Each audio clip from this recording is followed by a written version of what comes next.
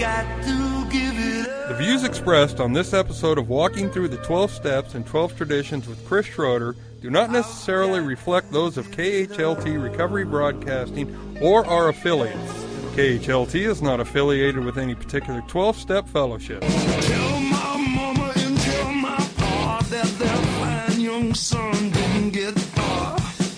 He made it to the end of a battle, sitting in a sleazy bar. He tried hard, but his spirit broke. He tried until he nearly choked.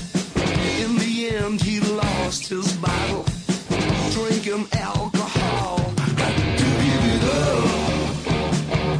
And now here's those two guys who investigate prior to contempt, Chris and the Monty Man. Well, greetings, family, and welcome to Take12Radio.com on your internet dial to Walking Through the 12 Steps and 12 Traditions with Chris Schroeder. Chris, welcome once again. Thank you, Monty. It's a pleasure to be here. We left off last week with part 1 of Step 11, and we're going to delve into part 2 of Step 11. And do you want to kind of give a summary of last week and then move into this? Sure, bring us up to speed. Yeah. You know, I love this step. I love the writings that Bill put together for the book 12 Steps and 12 Traditions. But I especially like his writings on Step 11. You know, Step 11 is such a great step. I was talking a little bit last week about how you get a lot of bang for your buck, about how, you know, immediately you can start to get a really great benefit when you start to practice prayer and you start to practice meditation. And there's just something real centering about prayer and meditation. You can so ease the emotional storm that goes on. If you're an alcoholic, you're prone to emotional storms of one kind or another. They can be depression. They can be anger. They can be self-pity. But I really truly believe that when you start practicing Step 11 as a discipline, you're going to be able to remove so much of that turbulence from your life, and it's just a wonderful step. I believe very, very strongly in the fact that we need to have God's help to be able to overcome alcoholism. You know, one of the unfortunate things, Monty, I was talking to someone who's basically going to school and they're almost finished with their degree, and they've been studying everything they can possibly study as far as addictive illness treatment is concerned. And they're gonna graduate, and they're gonna have their clinical addiction certificate, the CDAC or whatever it is. Right. And you know, there's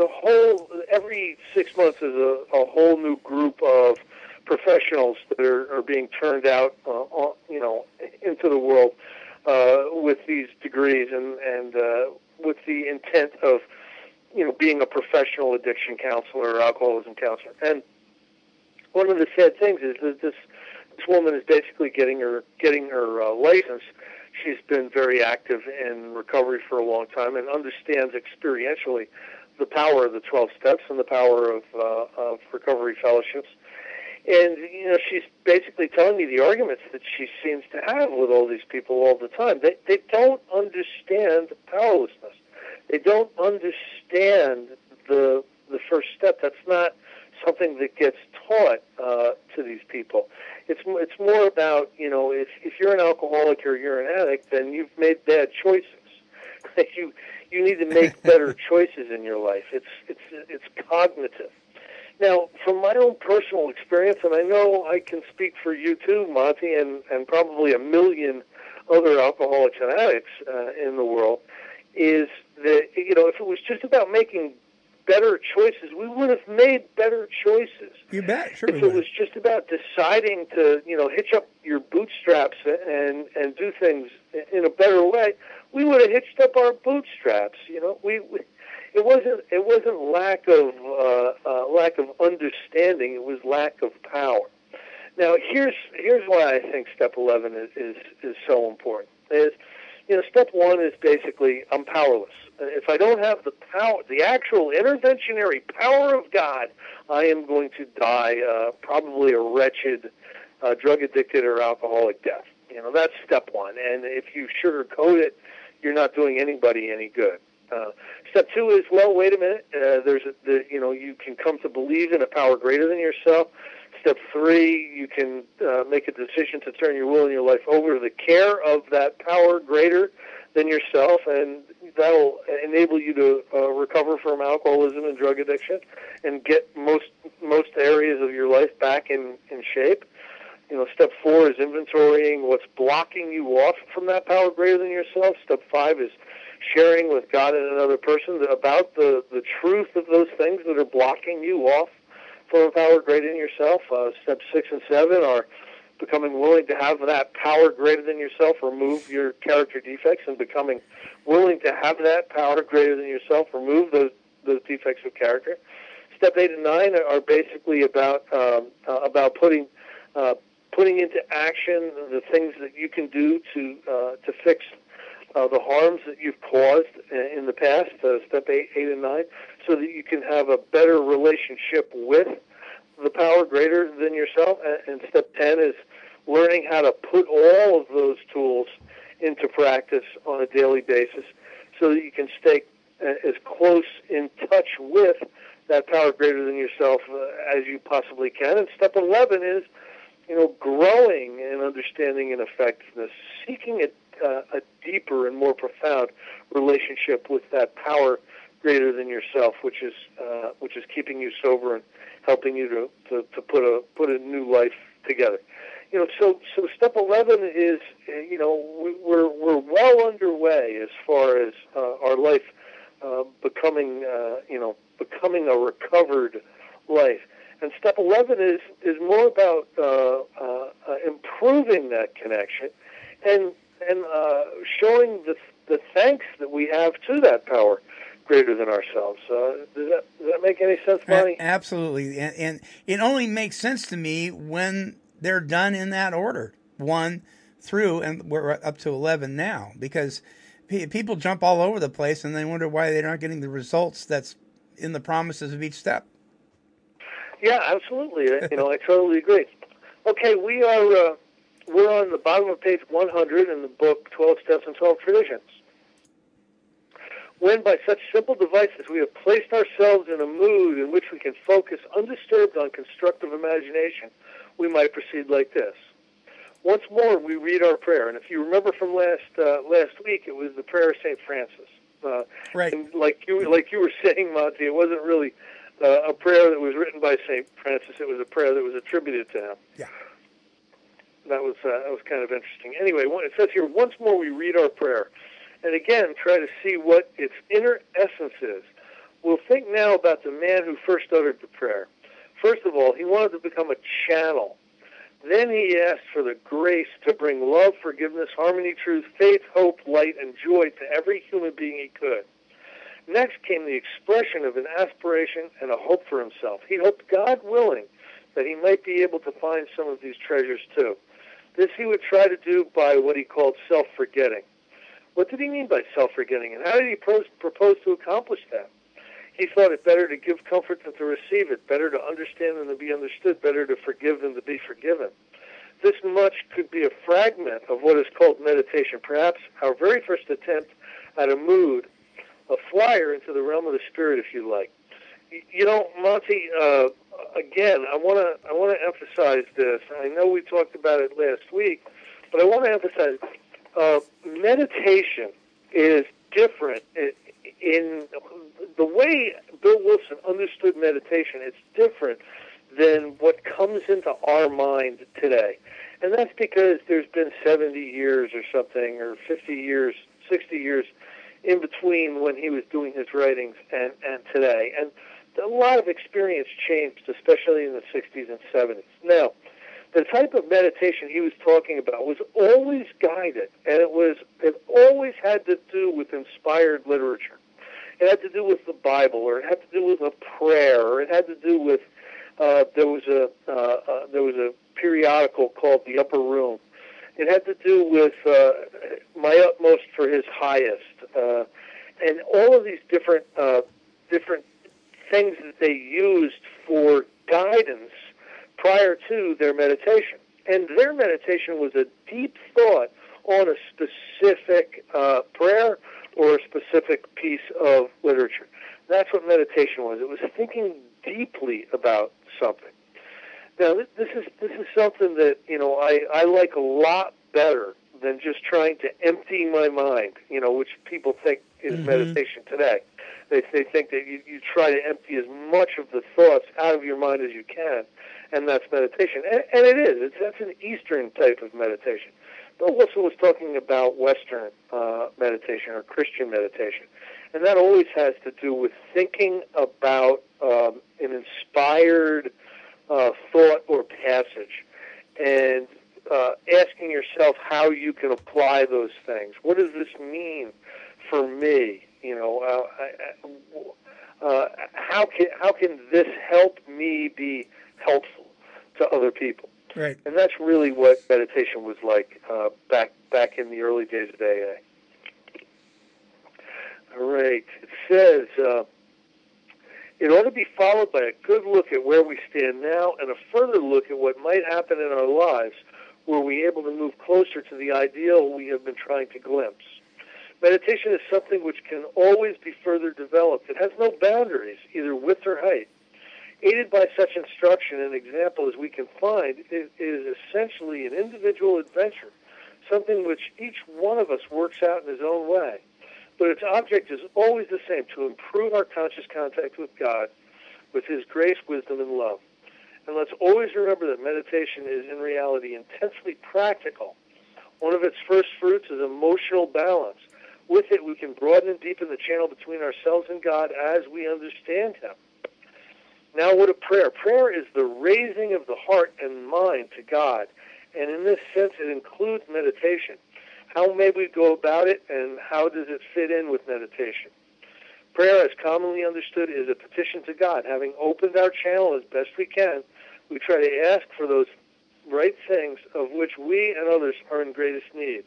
And we think that the whole range of our need is well defined by that part of Step 11, which says, knowledge of His will for us and the power to carry that out. A request for this fits in any part of our day. Chris, let me ask you a question here.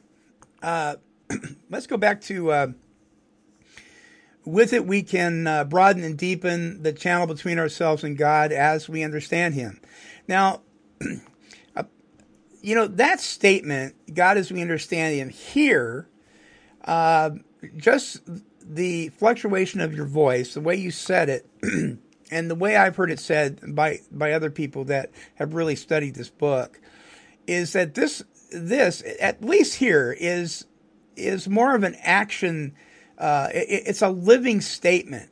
God as we continue to understand Him, if you will. Would you agree with that? Yes, it's all of these things are actions. They require actions. Yes, we need to believe. Yes, we need to have faith. But always we have to put these into action. So it's not just this here isn't God as He understands Him to be, this thing or that thing or whatever. But this is a living, breathing, moving in understanding of Him. Yes, absolutely. And, they don't mean the doorknob. Right. Bill Wilson was very generous when he said in the beginning, your higher power can be the group that you're going to, the 12-step fellowship that you're going to. But he's also very, very clear that must change rather abruptly into a personal relationship with God. Now, he's always broad, roomy, and all-inclusive with his language about this. He's always spiritual rather than specifically religious. Right. But make no mistake about it, he was talking about God, the monotheistic God. That's what he was talking about, and that's what the all of the early AA members and I would even say most of the people who have recovered from alcoholism today. that's their understanding of God. Again, when he says as you understand him, he's not meaning that God can be absolutely anything you want it to be. I don't believe that that's really what he means. Right. I mean that he wants you to be able to meet God where you are. In other words, you may be a brand new newcomer to spirituality and to the idea of God. That's as you understand God at that point. Sure. And then you may be sober 20 years, and you may have 20 years worth of prayer and meditation under your belt, and a lot of spiritual practice. And then that's God as you understand him at that point in time. Do you understand what I'm saying? Yeah, you bet. So anyway, that's how I see it. Yeah, so I many agree. times people want to take some of the meaning, some of the words, and turn it into what they want it to mean, which is a shortchange of the process. One for instance is calling the 12 steps but suggestions. Again, I believe the 12-step program is a suggested program of recovery. Yeah. I think if you're gonna do a 12-step program of recovery, then you need to accept all the steps. You don't just take them cafeteria style. Yet you'll hear a lot of times people saying that you take what you want, you leave the rest. That's not been my experience. If you take what you want and leave the rest, you're going to leave the tough stuff, and it's the tough stuff that helps you recover. Yeah, amen. You know what I mean? In the morning, we think of the hours to come. Perhaps we think of our day's work and the chances it may afford us to be useful and helpful, or of some special problem that it may bring. Possibly today we will see a continuation of a serious and as yet unresolved problem left over from yesterday. Our immediate temptation will be to ask for specific solutions to specific problems and for the ability to help other people as we have already thought they should be helped. In that case, we are asking God to do it our way. Therefore, we ought to consider each request carefully to see what its real merit is. Even so, when making specific requests, it would be well to add to each one of them this qualification, if it be thy will. We ask simply that throughout the day, God place in us the best understanding of his will that we can have for that day, and that we be given the grace by which we may carry it out. Right there, that is a wonderful prayer. Just taking that one sentence, we ask God throughout the day to place us in the best understanding of his will that we can have for that day, and that we be given the grace by which we may carry it out. That's a wonderful prayer to carry around in your hip pocket. And so simple. It's so simple too. I mean, there's no. It's not complicated whatsoever. Absolutely, they truly believed in around the time of the writing of this book, and especially the book Alcoholics Anonymous, that they could seek God's will. They believed that they could get in touch with God's will through inspired thoughts, through intuitive thoughts, and again, they're asking us to develop that capacity with this prayer and meditation, so that we can become inspired people. One of the great promises, Monty, in the book Alcoholics Anonymous is that we will become spearheads of God's ever-advancing creation. That's powerful. That's powerful verbiage right there. We're going to be spearheads of God's ever-advancing creation. And to get to that point where you're living an inspired life, you're going to need to become disciplined at step 11, at prayer and meditation. Yeah. As the day goes on, we can pause where situations must be met and decisions made, and renew the simple request, thy will, not mine, be done. If at these points of our emotional disturbance happens to be great, we will more surely keep our balance, provided we remember and repeat to ourselves a particular prayer or phrase that has appealed to us in our reading or meditation. Just saying it over and over will often enable us to clear a channel choked up with anger, fear, frustration, or misunderstanding, and permit us to return to the surest help of all, our search for God's will, not our own, in the moment of stress. At these crucial moments, we remind ourselves that it is better to comfort than to be comforted, to understand than to be understood, to love than to be loved. We will be following the intent of step 11. Of course, it is reasonable and understandable that the question is often asked, why can't we take a specific and troubling dilemma straight to God and in prayer secure from Him sure and definite answers to our requests? This can be done, but it has hazards. We have seen AAs ask with much earnestness and faith for God's explicit guidance on matters ranging all the way from a shattering domestic or financial crisis to correcting a minor personal fault like tardiness. Quite often, however, the thoughts that seem to come from God are not answers at all. They prove to be well-intentioned, unconscious rationalizations. The AA, or indeed any man who tries to run his life rigidly by this kind of prayer, by this kind of self-serving demand of God for replies, is a particularly disconcerting individual. To any questioning or criticism of his actions, he instantly proffers his reliance upon prayer for guidance in all matters great and small. He may have forgiven the possibility that his own wishful thinking and the human tendency to rationalize have distorted his so-called guidance. With the best of intentions, he tends to force his own will into all sorts of situations and problems with the comfortable assurance that he's acting under God's specific direction. Under such an illusion, he can, of course, create great havoc without in the least intending it. Oh, wow. Here's the warning. Yes, you can develop that intuitive capacity to know without conscious thought what's the best action to take in any given situation. I believe that you can develop that. But Bill, not only in the big book, the book Alcoholics Anonymous, but in this book, puts out a warning. And the warning is be very, very careful with this. Don't allow, your unconscious wishful thinking to become the direct voice of God. Yeah. I'll give you, for instance, where this happened. There was a wonderful, wonderful man. This guy was very important in my life, and he was one of my original mentors. But listen, anytime you ever put somebody on a pedestal in the spiritual world, Monty, they will knock themselves off because we all fall short in word, thought, and deed on a daily basis. You bet. I think that's part of the human condition. Anyway, this individual had just given a really strong recovery talk, and somebody came up to him and basically, asked him a few questions and was saying, isn't that incorrect? Isn't what you said incorrect? And, why did you say it like that? And here's basically what he said. He said, listen, I'm not in control of what I say. I say a prayer before I talk, and then it's God speaking.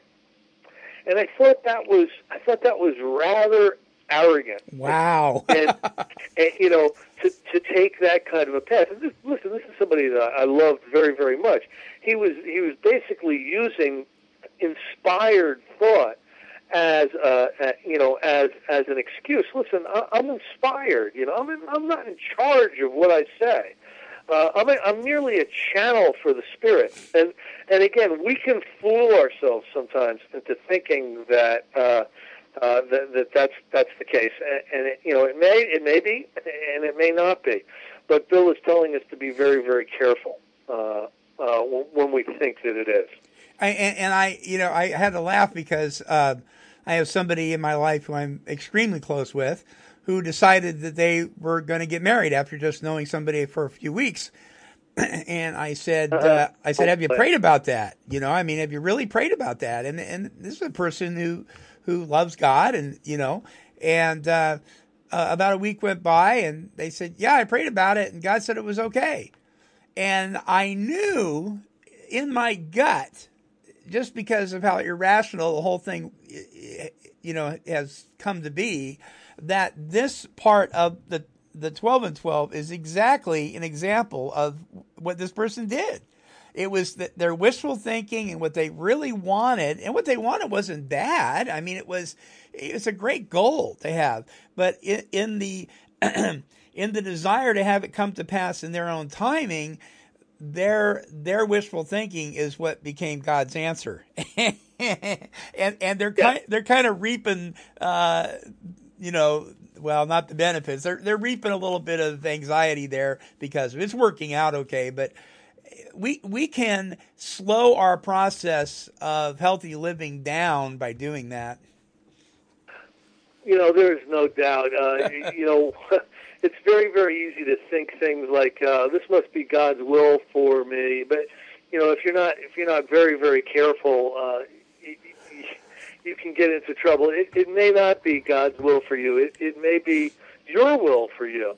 I mean, that happened to me early on. I was Monty. I was sober about a year and a half. And they say no, coming out of the treatment center that I was in, they basically said no relationships for the first year. So at about a year and a half, I start hunting around, and I found God's will for me, okay, or what I thought was God's will for me. I thought that this person was perfect. Oh my goodness, this is my reward for all this hard work, doing all this stuff, and what happened was, I might have thought that they were God's will for me, but they didn't necessarily think the same thing. And it was okay to spend a little time with this guy, but I'm certainly not going to get serious.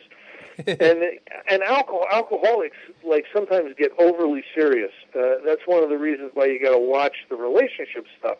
Because you can become unbelievably bonded and attached, to a crazy degree, and that's kind of what happened to me. And the relationship ended up blowing up like the Hindenburg. And one more time I get to learn a lesson. This individual was not God's will for me. This individual was my will for me. And when I'm aiming towards things that will help me, I usually self-destruct. When I'm aiming toward things that will help you, I usually benefit. That's one of the paradoxes. Mm-hmm. One of the paradoxes of recovery. You know what I mean? Yeah, you betcha. We also fall into another similar temptation. We form ideas as to what we think God's will is for other people. We say to ourselves, this one ought to be cured of his fatal malady, or that one ought to be relieved of his emotional pain, and we pray for these specific things.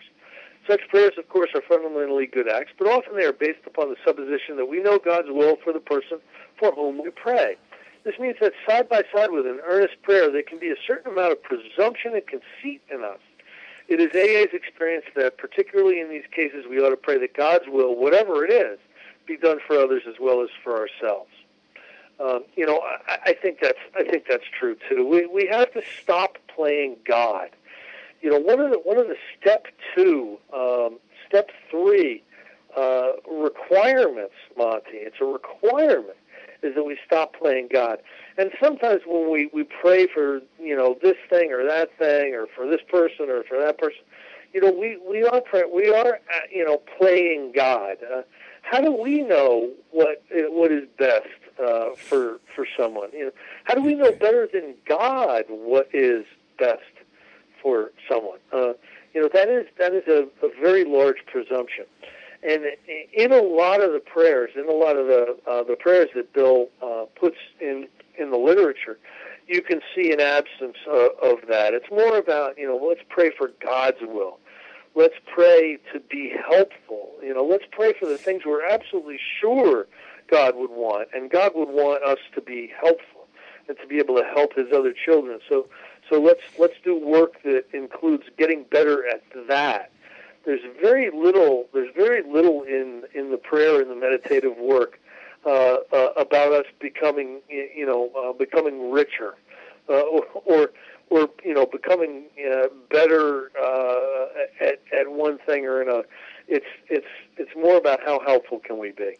Isn't it? Don't you find it interesting, Chris, how here in step 11, all the steps are doing this to a degree, but here in step 11, it's a lot more obvious that it is preparing us and teaching us how to work with others in step 12. Yeah, it's getting us ready for that. That's a good observation. Absolutely.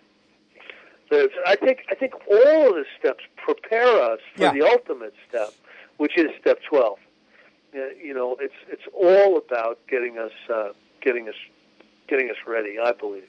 Because, and I really believe this. I don't necessarily think that God's intent for me, His whole sole purpose for me was to simply get sober, and I wouldn't drink anymore. I think he had to get that out of the way so he could teach me the rest of it, to use me for the areas that he wanted to use me for that had nothing to do with my drinking. Absolutely, that makes a whole lot of sense. I believe that as well. In AA, we have found that the actual good results of prayer are beyond question. They are matters of knowledge and experience. All those who have persisted have found strength not ordinarily their own. They have found wisdom beyond their usual capacity, and they have increasingly found a peace of mind which can stand firm in the face of difficult circumstances. Those are three very, very powerful promises. Like thinking about that. Wisdom beyond our capacity, peace of mind which can stand firm in the face of circumstances, and strength not ordinarily our own. Those are powerful things. That's a good reason to develop the discipline of prayer and meditation. And I can't say that enough, the discipline of prayer and meditation. This is a discipline. You have to become disciplined at it. You're not going to get this stuff through osmosis. This is not going to happen to you by you just, waiting for it to happen. You need to develop a discipline. Spirituality is a discipline. It really is. We discover that we do receive guidance for our lives to just about the extent that we stop making demands upon God to give it to us on order and on our terms. Almost any experienced AA will tell how his affairs have taken remarkable and unexpected turns for the better as he tried to improve his conscious contact with God. He will also report that out of every season of grief or suffering, when the hand of God seemed heavy or even unjust, new lessons for living were learned, new resources of courage were uncovered, and that finally, inescapably, the conviction came that God does move in mysterious ways his wonders to perform. I can't tell you, and Monty, I know that this is your experience also. I can't tell you how many people have experienced absolutely amazing things once they started to grow spiritually, once they started to practice these disciplines.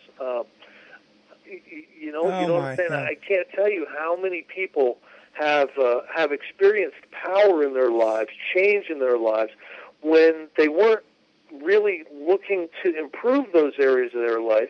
They were looking to improve their contact with God or their spiritual life.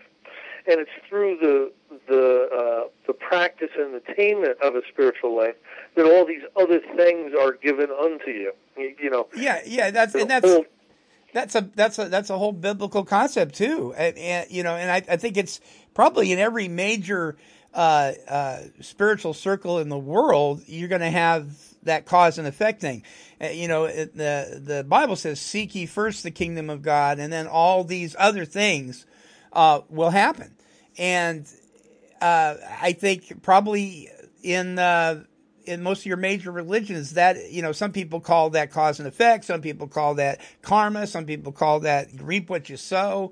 We have different semantics for it, but I think it's a universal law, don't you? Oh, absolutely.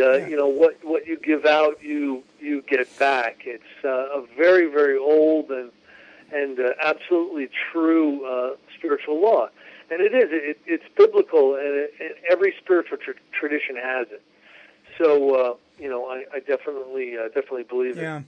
All this should be very encouraging news for those who recoil from prayer because they don't believe in it, or because they feel themselves cut off from God's help and direction. All of us, without exception, pass through times when we can pray only with the greatest exertion of will. Occasionally, we go even further than this. We are seized with a rebellion so sickening that we simply won't pray.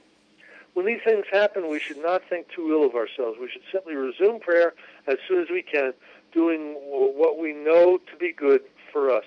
Monty, there's a couple of real spiritual classics that I love.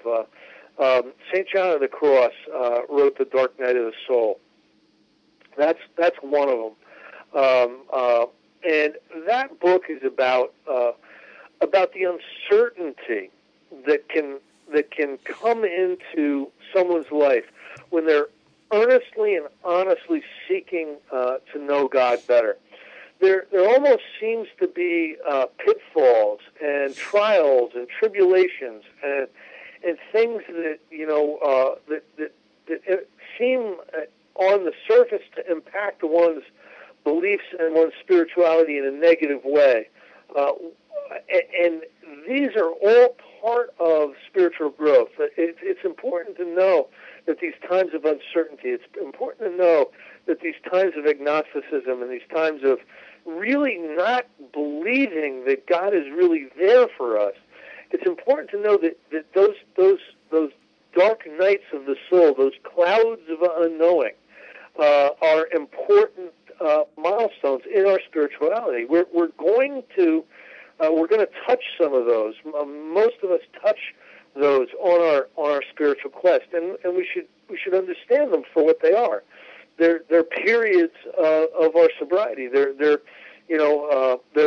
winter of our sobriety and our spirituality. And we need to just continue to. That's one of the reasons why this is a discipline, because it'll feel like none of this is real and none of it's paying off. Yet we need to hold true to the discipline, and then we'll come out of that season of winter, or we'll come out from the dark clouds, and we'll realize that we were only made stronger through those trials and those tribulations. Does that make any sense? Yeah, and listen to how kind and compassionate he even says this. He says, when these things happen, we should not think too ill of ourselves. We should simply resume prayer as soon as we can, doing what we know to be good for us. I mean, he's not beating us up saying, well, you ought to know better than that. You know, what's wrong with you? He's very compassionate. And I suspect that's probably because of his own experience. I would think, he suffered from what would be diagnosed today as clinical depression. Yeah. There were many times when he pulled the covers over his head and he would not get out of bed, for days at a time. This was Bill. He suffered so much from this type of depression, and he hung in there. He always hung in there, and he always continued to go back to these disciplines and make sure that he continued to practice the prayer and the meditation. Yeah. You know what I mean? He was a great exponent of all this. All this should be very encouraging news for those who recoil from prayer. Oh, I'm sorry, I read that already. Perhaps one of the greatest rewards of meditation and prayer is the sense of belonging that comes to us. We no longer live in a completely hostile world. We are no longer lost and frightened and purposeless. The moment we catch even a glimpse of God's will, the moment we begin to see truth, justice, and love as the real and eternal things in life, we are no longer deeply disturbed by all the seeming evidence to the contrary that surrounds us in purely human affairs. We know that God lovingly watches over us. We know that when we turn to Him, all will be well with us here and hereafter. Most of the great spiritual masters of the past, Monty, all had one thing to say, and that was, all is well. Mm-hmm. Hold on to the love of God, and all will be well. Yeah. Yeah, and sometimes I had a sponsor. I never understood what he meant by this till years later, but my first sponsor used to say, sometimes you just have to hold on to the couch, and I found that to be true, and especially when I went through my surgeries. Oh, my gosh. I mean, I tell you what was so remarkable about that is, regardless of how awful that whole thing was, and the withdrawal from the pain medication and everything, deep down inside of me, something had happened earlier on in my recovery that gave me an assurance and a peace in the midst of the storm. It was that serenity that my current sponsor, everybody calls him Serenity Jay, because he always introduces himself by saying, "Hi, I'm Jay." He says, I'm celebrating serenity today, and I don't have the desire or tug on my heart to drink, and so forth and so on. And they said, well, how can somebody have serenity every single day? and they're not hearing what he says, because he's not saying he's necessarily happy or that he feels good or anything like that, but he has that inner calmness inside of him that says, all is well with my soul. Yeah, Yeah. absolutely. And that is such a gift, because isn't that, after all the turmoil we've been through, isn't that something we're seeking? Isn't that something we really want? I mean, who wouldn't want to have that? You know, I mean, gee. And when you have that, which you can have, I don't believe that the Big Book and hundreds of spiritual writings all over the world would suggest that you can obtain it if you couldn't. And the deal of it is, when you have that, you can give that away. You can share and let other people know that they can have it too. And heavens knows, we live in a world today that the tendency is to be extremely stressed out, no inner peace, no calmness, go to bed stressed, wake up stressed, and everything from heart disease to addiction is running rampant because of it. And it doesn't have to be that way, does it, Chris? No, absolutely not. You know, one of the views of someone with good recovery is that they can get through unbelievably tough times, you know, relatively unscathed emotionally. That they don't necessarily suffer emotionally. You know, of course they feel pain, and of course sometimes it's uncomfortable, but you know that there's an ultimate meaning at the end of it all. Yeah, right on. You know what I mean? Yeah, that's such good news, and I am so glad that we're about the business of spreading good news. I was before we close here, I just wanted to mention I was scrolling through my Facebook the other day, and sometimes it jumps out at me more than others, but just the terrible just attitudes of people, and just the language and the mean-spiritedness and so forth. Then all of a sudden you'll come across something that's really spiritually sound, and you go, it's like a nice cup of cold water. But you can really see social networking today has really exposed people's inner feelings, thoughts, and intentions. And your defects. Yeah. Wow. And there was a whole bunch of people just ripping on this poor guy that had just been released from jail, and saying what a scumbag he is, and how they're going to beat the daylights out of him when they see him if he comes into a meeting. And I'm just like, oh, Lord have mercy. I am so glad that isn't who I am today. And so thankful that there are many people who have done an about face and are not like that, because of this wonderful thing we call recovery, this wonderful book, the Big Book of Alcoholics Anonymous, these steps, and this God that does for us what we can't do for ourselves. Oh, I totally agree. Yeah, amen. All right. Well, another great show, another great segue into the next step, which next week will be, of course, step 12. Having had a spiritual awakening as a result of all this stuff we've been talking about. It's going to be a great thing, and there's, of course, more to it than that, but more with Chris Schroeder as we wrap up the 12-step portion of walking through the 12 steps and 12 traditions. And then week after that, Lord willing and the creek don't rise, as my grandfather used to say, we'll be delving into the 12 traditions. Yeehaw! Yeah, looking forward to it. All right, folks, until our next broadcast, this is the Monty Man along with Chris. We're wishing God's serenity for you. Bye-bye. This has been a broadcast of KHLT Recovery Broadcasting.